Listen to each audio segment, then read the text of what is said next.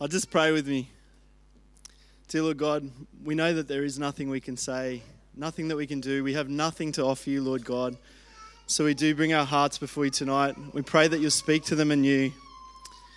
And we pray that as we hear your word and the message preached to us, that our hearts will be refreshed. We pray all these things in Jesus' name. Amen. Is Chanel here? No Chanel? What are we reading, Daryl? Okay, no worries. I'll get my crying kid. No, I don't need. No.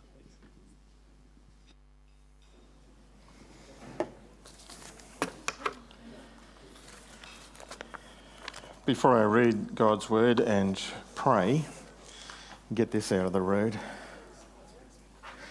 16 years ago, 2003, when I came to this church and when I was inducted on a Sunday morning, I think it was the end of May, David Loader was the guy. He was the General Superintendent of Queensland Baptist, and he conducted that service.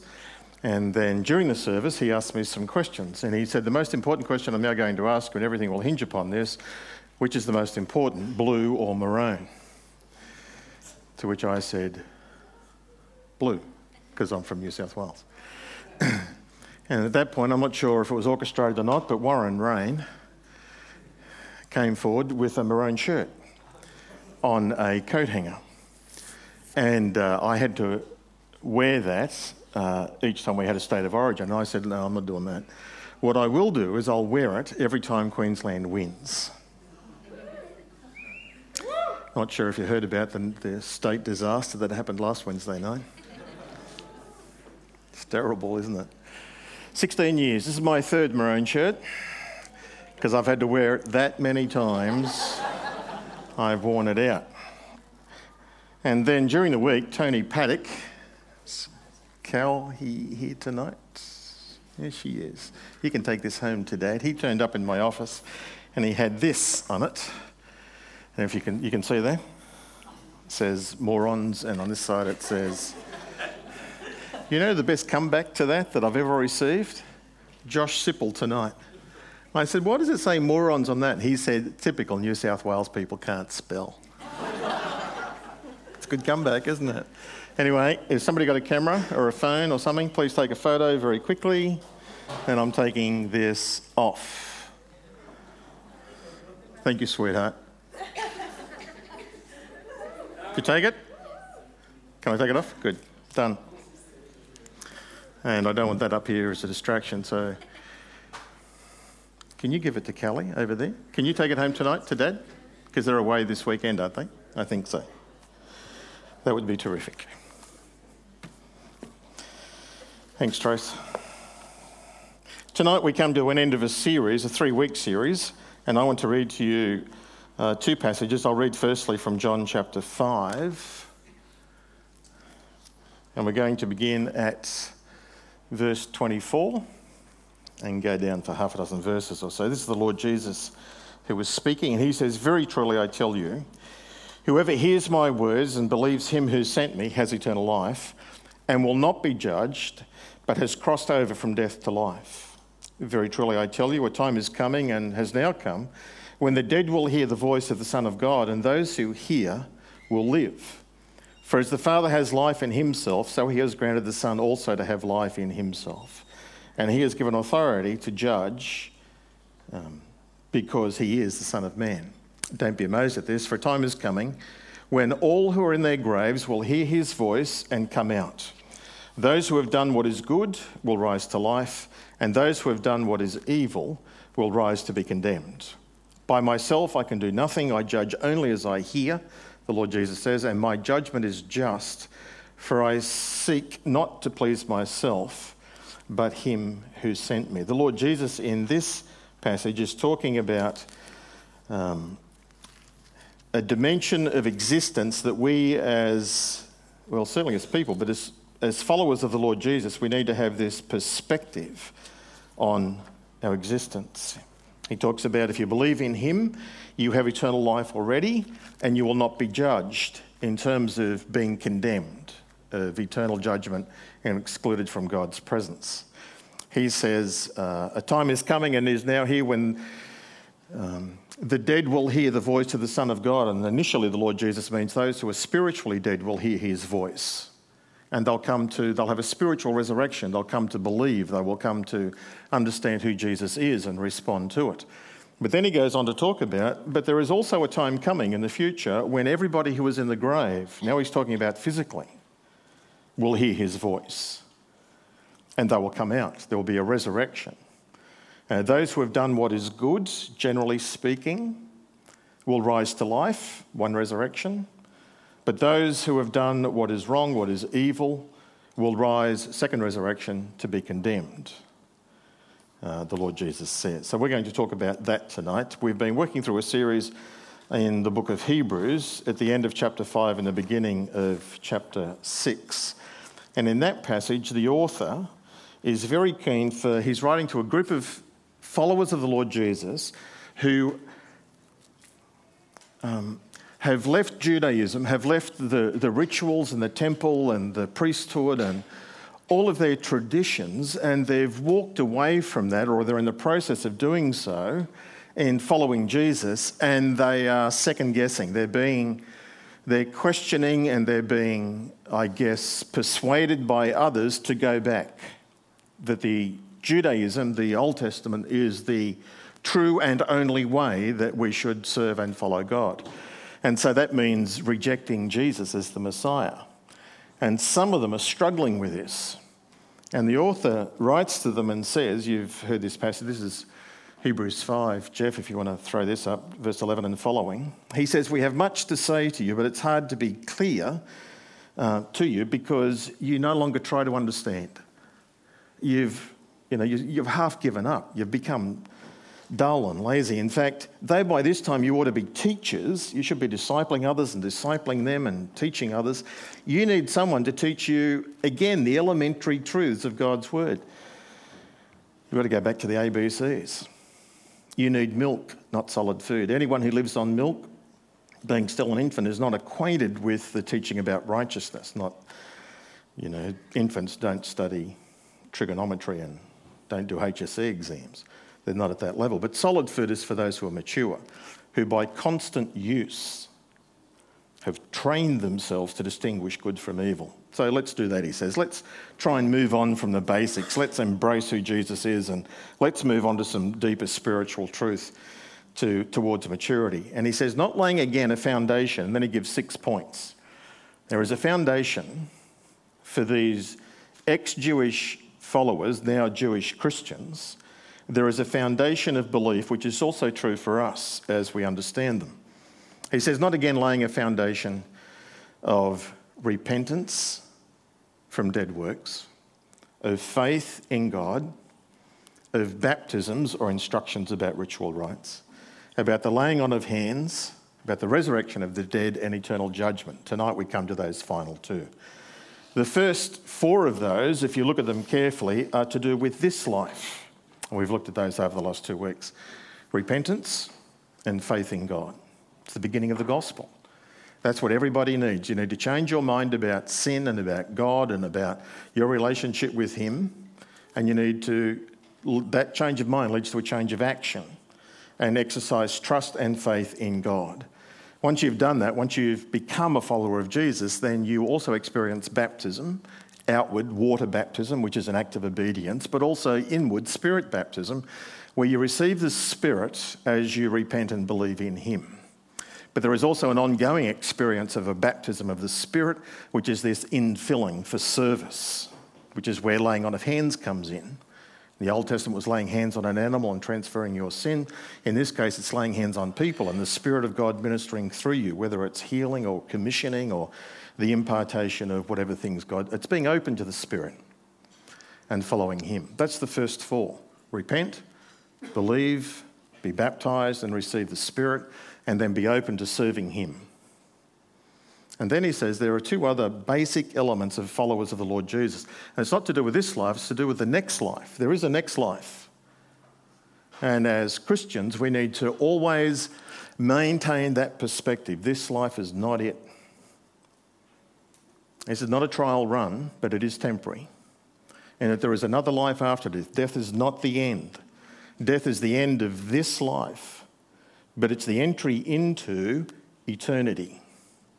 Eternity is a concept that we cannot comprehend. We are space-time creatures. We live in this time dimension. We are used to it, and we can't think outside of it. We can't comprehend outside of it. We have a past, we have a present, there is a future. But God is the divine creator who lives outside of time. He's not bound by time, he's not in time, he's outside of time. But he can enter into time because he is the divine Lord. And so he, at some point in eternity past, eternity is not extended time. Eternity is simply a permanent present. There is no past. There is no future. It's present. It's now, perpetually. It's incomprehensible. But that's the mode of existence that God lives in. He is the eternal I am, present. And out of that eternal present, at some point in the past, God made space, time, and history. Matter and energy came into being. Genesis chapter 1. In the beginning, God created the heavens and the earth. And at some point in the future, God is going to reverse that. He's going to create a new heavens and a new earth, but time is not going to be part of it. It's going to be an eternal present, still with matter and energy. Different laws as you read the book of Revelation. If you take it literally, then there won't be a sun, there won't be a moon, and there won't be a sea. There's something different about it. Still physical, but incorruptible. So that's the issue, some of the issues we want to talk about tonight. Before I jump into some of that, let me pray and then let me share this. Let's pray. Father, thank you for your word. These are truths that we would have no idea about if you hadn't have told us. And they're basic and essential. They're foundational, that we might order our lives aright. We thank you for your communication, your revelation to us. Could you help us to understand it and its implication for us, that we might live lives that please you and that honour you as we seek to follow the Lord Jesus and learn more and more about him. Help us, Lord, we pray. Amen. Growing up is normal and natural, isn't it? Kids grow. I'm a grandfather. I was insulted yesterday. I was in Woolworths shopping, and this lady, she had 3 little kids with her, and they wanted to buy, there's a toy section, and the little kids wanted to buy a toy, and I'm standing behind her, so I just said to her, go on, Mum, buy them. She's saying, no, we've just had Kentucky Fried. No, you don't need this. I said, Mum, come on, they're only little kids. Come on, buy it for them. She turned around and she looked at me, and she was terrific because she eventually said to the kids, she said, your new grandfather will buy these for you. I said to Rhonda, she just insulted me. She called me a grandfather. How old do I look? To which Rhonda said, as old as a grandfather. Anyway, why did I share that? Not sure. Oh, growing. Growing is a normal, natural part of life. I have 3 granddaughters, and I could talk about them all night and not do what I'm supposed to do. But the youngest one is Marnie, and she's, what's she now, 16 months, something like 17, whatever, round about that. She can't speak yet, but she has got sounds and she can communicate. She's becoming very strong-willed and quite independent, which is payback, really, to my daughter. Thank you, Lord. More of it, please, for her. And I've been teaching her things that are not overly helpful. One of the things I taught her was to do this. Well, I'm trying to teach her to do that. She can't do it. She does this. So I keep saying it. And then I up it a few other levels and so on. It's delightful to watch her learn. She absorbs information. She's a very bright little kid. All of my grandchildren are very bright, as yours are.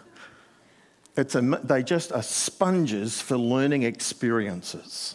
Every day there's some new experience that is happening and she's learning. And that's normal, and you would expect it, and progress, and so on. What would happen if she became a teenager and suddenly she said, I don't want to eat solid food anymore. I want to go back having pureed food. What would you say? What would you think? Well, something's wrong. Something's not right. Growth is normal and natural, and it's supposed to be what's happening, and you're supposed to go on to maturity.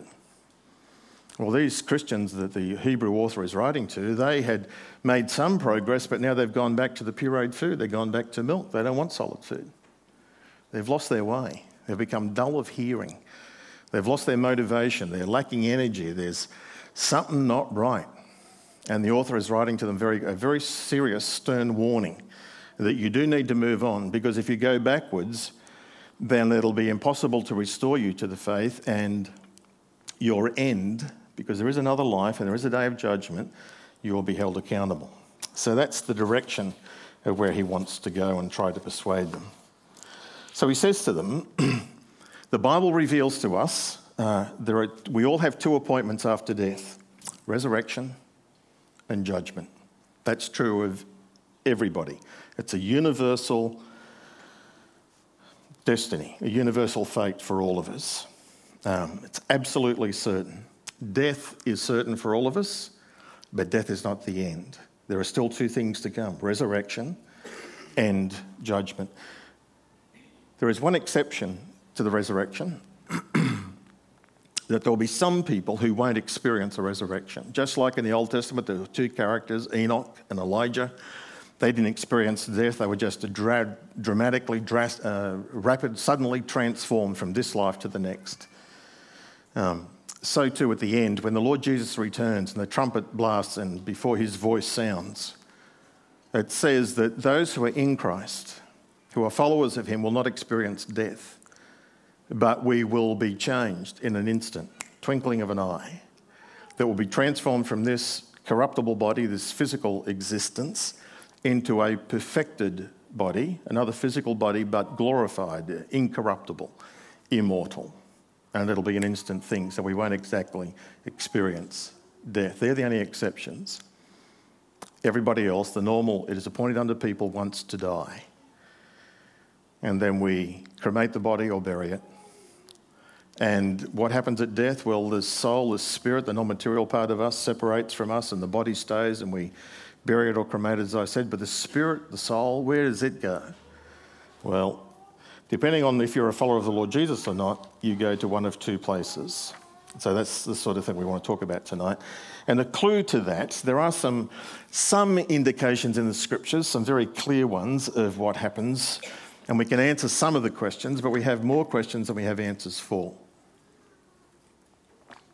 Deuteronomy 29, verse 29 is a very helpful verse. Things that have been revealed, things God says in the Bible, belong to us and to our children. But the things that haven't been revealed belong to the Lord our God. God hasn't told us everything. We don't need to know what he hasn't told us. But he has told us enough. And there are clues, there are hints, but we have to be very careful in drawing conclusions from those, because if it's not a clear statement of the scriptures, then we just need to be cautious and humble. One of the clues we do get, though, in answering these questions, what happens after you die? What happens before the resurrection? I want to talk about that, the intermediate state, the condition that we are in before the resurrection and then after that with the judgment. Well, what happened to the Lord Jesus is what will happen to us. What happened to him? Well, he died, he was buried, his body was placed in a tomb, and he actually tells us and the scripture tells us what happened to his soul, his spirit. You see, there are two parts to us. People get into all sorts of arguments about this, but generally we all agree with this. We have an outward physical part that we can see, touch and smell. It's our body. But we also have a non-material part to us. And the Bible uses different words, and there are distinctions. Spirit, soul, mind, heart. They're all part of this non-material thing. And so this non-material part to us is integrated with our physical part of us that we can see, feel, and everything else. And death is the separation of those two. The body we can see and we dispose of. What happens to this bit to us? So we have a brain, but our brain is not our mind, is it? Our mind is different. our personality. The real you is this in this body, but the real you is, I don't have the words to describe it accurately, but it's like it's inside you. But it's not just inside you, it's you. This is part of me, of who I am, who you are. And just like way back in the beginning, how did God make Adam? God made his body from the dust of the ground, shaped it, formed it. That's the physical part. Then what happened? Then God breathed into him the breath of life. That's the non-material part. The life of God living in us, made in his image, like him in some way. Spirit, soul, mind, body, all of that. And so death is the separation of those two things. And what happened to the Lord Jesus? He tells us. When he died on the cross, he said to the thief on the cross, "Today you'll be with me in paradise." Now, this is where you have to be very careful. Where's paradise? Well, back then it's different to where it is now. You can come and ask me questions about this later and I'll answer them. I'll answer them all the same way. I don't know. I don't know. But you can come and ask your questions. When Jesus was here in his time, before his death and resurrection, paradise, in my opinion, was part of something called Hades. That's the grave. And my view, not everybody has this view, but my view is, and the Hades is divided into two parts. Doesn't matter how you divide, two sections. One is called paradise. That's where the righteous dead go, those who believe in God and follow God and trust him. When they die, their souls and spirits went there. There's another part to Hades, which is not where the righteous go, but where the unbelievers, the wicked, the evil go, the sinners, those who don't have God in their life, who haven't followed Jesus or followed God. And so there are these two parts. And if you read Luke 16, Jesus tells a story. It's not called a parable, it's called a story though. It's where Jesus says there was a rich man and he died and he went to Hades and he was in torment. And there was another man, a poor man, Lazarus, who used to be at his gate, and he believed in God, and when he died, he went to paradise. He went to Abraham's bosom. These two different sections of Hades. And this one was called paradise. So when Jesus says to the thief on the cross, as I understand it, "Today you'll be with me in paradise," Jesus is saying, after we die, you won't go to the part of Hades, part of the grave, which is for the unbelievers. You'll come to the part of the grave, which is for those who believe, paradise. And because Jesus died before the thief on the cross, Jesus was there before him, and so Jesus actually greeted him. It's a nice thought, isn't it? Just to think about. When Jesus rose from the dead, then in Matthew 27, there is a very strange verse, verse 52 and following verse, which talks about after Jesus rose from the dead, the saints, some of the saints who were buried around Jerusalem were raised. After Jesus rose on Sunday, they were raised and they entered into Jerusalem, walked around and had conversations with people. It's a very unusual verse. What happened to them? Well, I used to think that they were like Lazarus. They were just resuscitated to this life and they died and went back again. I now think maybe what happened is they were raised in their glorified bodies. And that when Jesus ascended into heaven, we're not told this, just my summations. When Jesus ascended into heaven, they likewise ascended with him. What do you base that on? Well, a couple of things, but one of which is the teaching of Jesus as the first fruits of those who would rise from the dead. The first fruits analogy, with one seed of wheat, you put it into the ground, and when it dies, it becomes much fruit.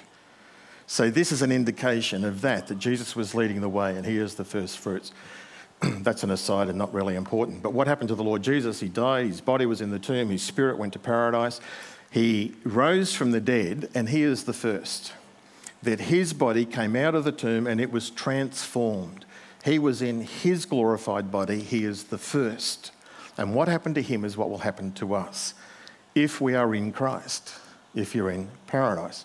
And so when Jesus ascended to heaven, the belief is, and again, our biblical evidence for this is that it's like one hint So you can't be dogmatic and you can't be absolutely sure about it.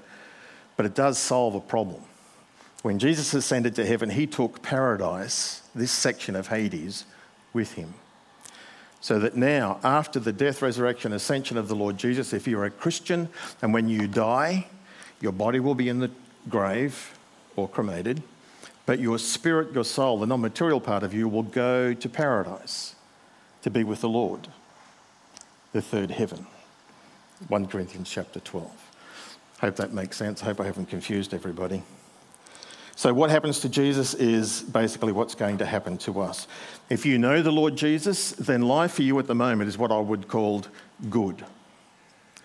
When you die and you go into this disembodied state, your non-material part of you without a body, you are incomplete, completely forgiven, perfected if you like, without sin nature and any of those things anymore. That's gone.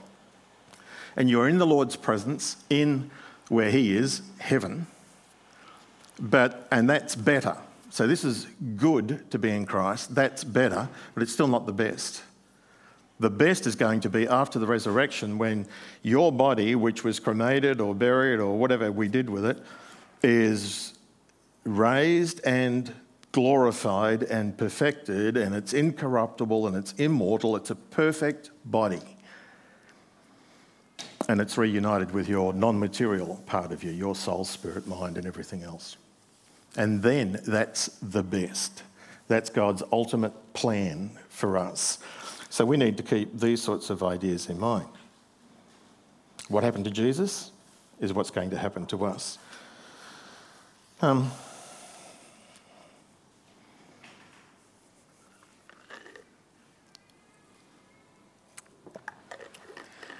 Just to recap, I guess, before I jump on. Death is a separation of body and the non-material part of us. The body goes into the ground. The non-material part of us goes to paradise if we follow Jesus. What if you don't follow Jesus? Well, the non-material part of you still survives death. Non-followers of the Lord Jesus, but they still go to Hades, the grave, but they go to this section, the other section, not paradise, but the other one, where they are in torment. It's not hell, because they will be taken out of Hades. Once you are in hell, there is no exit. It's eternal. There is no removal from hell. But there is from Hades. There is from the grave. And the Bible certainly teaches us with confidence that people who have died and who have gone to Hades are able to recognise one another in Hades, that they are able to communicate, and that they have some sort of conscious existence. They have some sort of memory of life in this planet. The Bible gives us very allusions to establish that, but nothing much else. And so in the resurrection, it's going to be done in these three phases. First Jesus, second then Christians, and then later then non-Christians, who don't follow Jesus. There is a very clear demarcation of not everybody being raised at the same time at a thing that's called a general resurrection, which is not a biblical term. But those who are raised to life are ahead of those who are raised to condemnation. Those who are raised to life will appear before Jesus for judgment, at his judgment seat, the judgment seat of Christ. Those who are raised to condemnation will appear before the great white throne. So believers do not appear before the great white throne, and unbelievers do not appear before the judgment seat of Christ.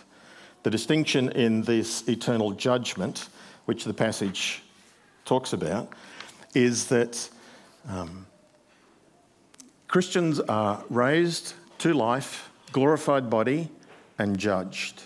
It would appear that judgment follows resurrection, that we are not judged as soon as we die in our non-material existence, that we wait for our whole body because we are going to be judged according to the deeds done in the body, and so our body, it would appear, would need to be present for this judgment. But for Christians, it's to give an account for our works, for our service. We are not giving any account for our sin because our sin is completely dealt with. Jesus paid the penalty for our sin, and our sin is blotted out, it's removed from us. There is no condemnation for us in Christ Jesus. Well, then what are we judged for? Well, what did you do with the gifts that God gave you? What did you do with your life in serving and obeying him? And the judgment is to do with an evaluation for rewards and probably for glory. That there will be different degrees of glory in heaven, just as there are different degrees of punishment in hell. So we appear before him to be judged for our works and evaluated. 1 Corinthians 3 certainly talks about that some Christians will experience the suffering of loss, that they'll get in by the skin of their teeth, saved by grace because of their faith in Jesus, but very little or even maybe no reward. It's a serious truth that we need to have a perspective on as followers of the Lord Jesus. That it's not simply, I'll follow Jesus, now I can go do my own thing. No, there's a day of judgment coming, a day of accountability of those who have been given much, much is required. And we're certainly in that category. For the unbeliever, when they are raised and judged, they'll appear not at the judgment seat of Christ, they'll appear before the great white throne, and that is for the purpose of condemnation. That is for giving an account not just of their sin, but primarily what did you do with Jesus? Did you repent? Did you believe? Did you trust him? Why not? Depart from me, I never knew you. It's that scene of everything they have ever done, said, thought, all of their motivation, they will be called to account for. It'll be horrible. And then they'll be excluded from God's presence forever. Remembering, it's not an unending period of time. It's into an eternal state of perpetual present. I know it's difficult, it's impossible to understand. But it helps me cope with one of the problems, the difficulties of hell, the eternal punishment that God gives people is that it just goes on forever. It's the wrong way to think about it. It doesn't go on forever. It exists forever. There is no concept of time. It's either with God or without God, and it comes back to our choice. God doesn't make us follow him. It's God basically giving us what we wanted. You didn't want to follow me, you don't want to obey me, you want to live your life without me, well, have it your way. Go over there to that place of punishment, of exclusion, of withdrawal from God's presence. That's what it is. As C.S. Lewis rather graphically describes, he says, the door to hell is slammed shut. And you can hear the bolts lock, but the bolts are on the inside. It's people wanting to say, God, I want nothing to do with you. When God says, have it your way, and they are excluded. His judgment, but based upon their choice.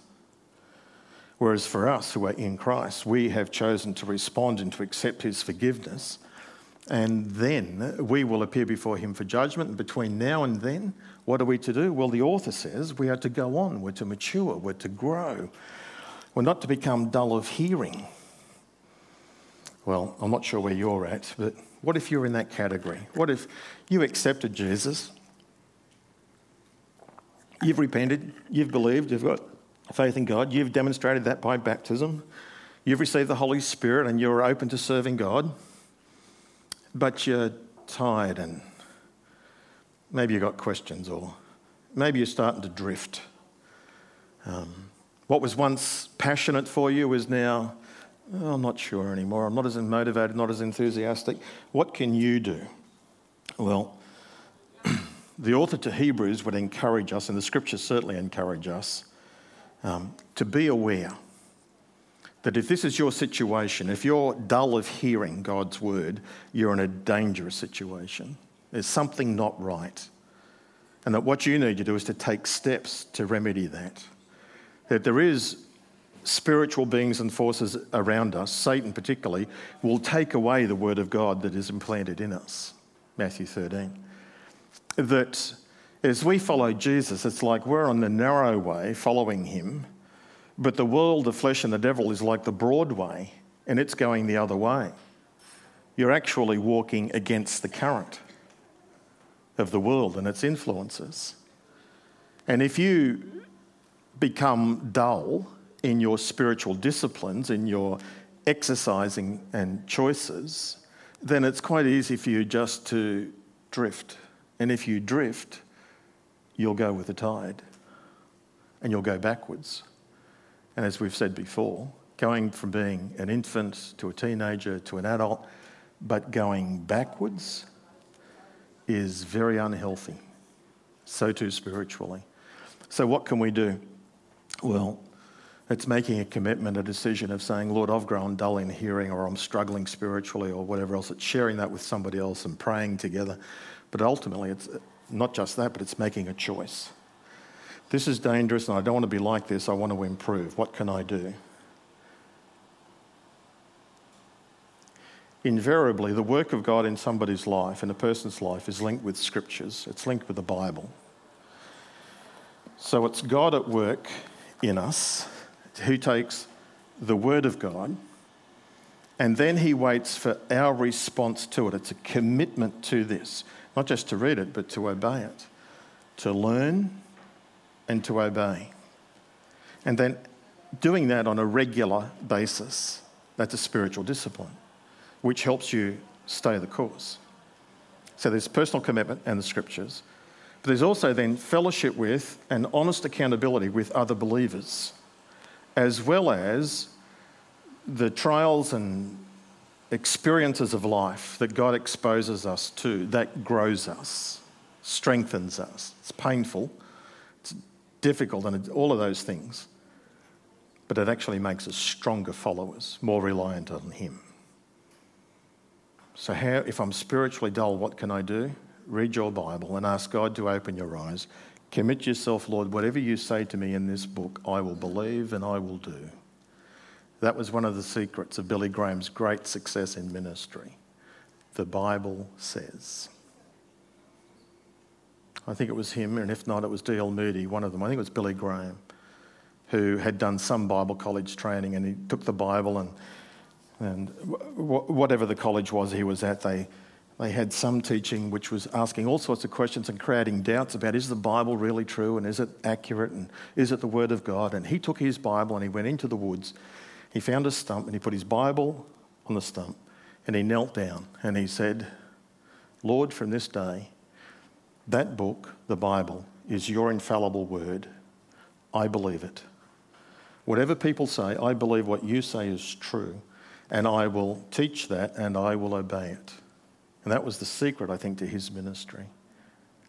Academics and scholars could come up with all sorts of reasons why what the Bible says there is not true. And Billy Graham would simply say, the Bible says.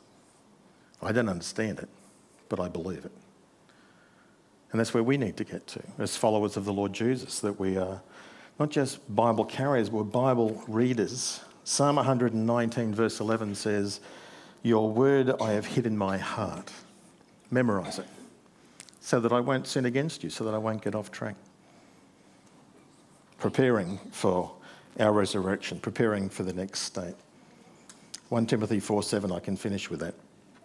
The Apostle Paul writes to Timothy, who was a senior pastor of a church at Ephesus, and he simply says to him, discipline yourself for the purpose of godliness. Discipline yourself. What's that? It's making a commitment and sticking to it. Make a commitment.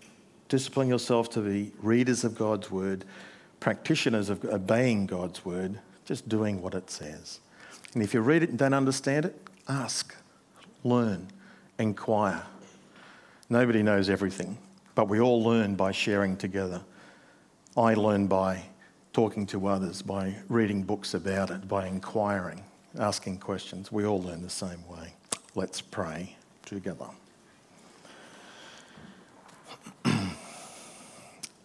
Father in heaven, you are the God who exists in eternity, outside time. And you're the God who is going to take us into eternity. Meanwhile, Lord, in this life, could you help us to prepare for that, to be diligent and to be motivated and to be growing, moving forward in our relationship and understanding of who you are, moving forward in our commitment and service. Lord, help us to have these foundations in our life, to repent and to believe in you, to be baptised not just in water but in your Spirit, to use our hands, laying on of hands in terms of service, and looking forward to the resurrection and our eternal evaluation. Lord, your will be done in each of our lives, I pray. Amen.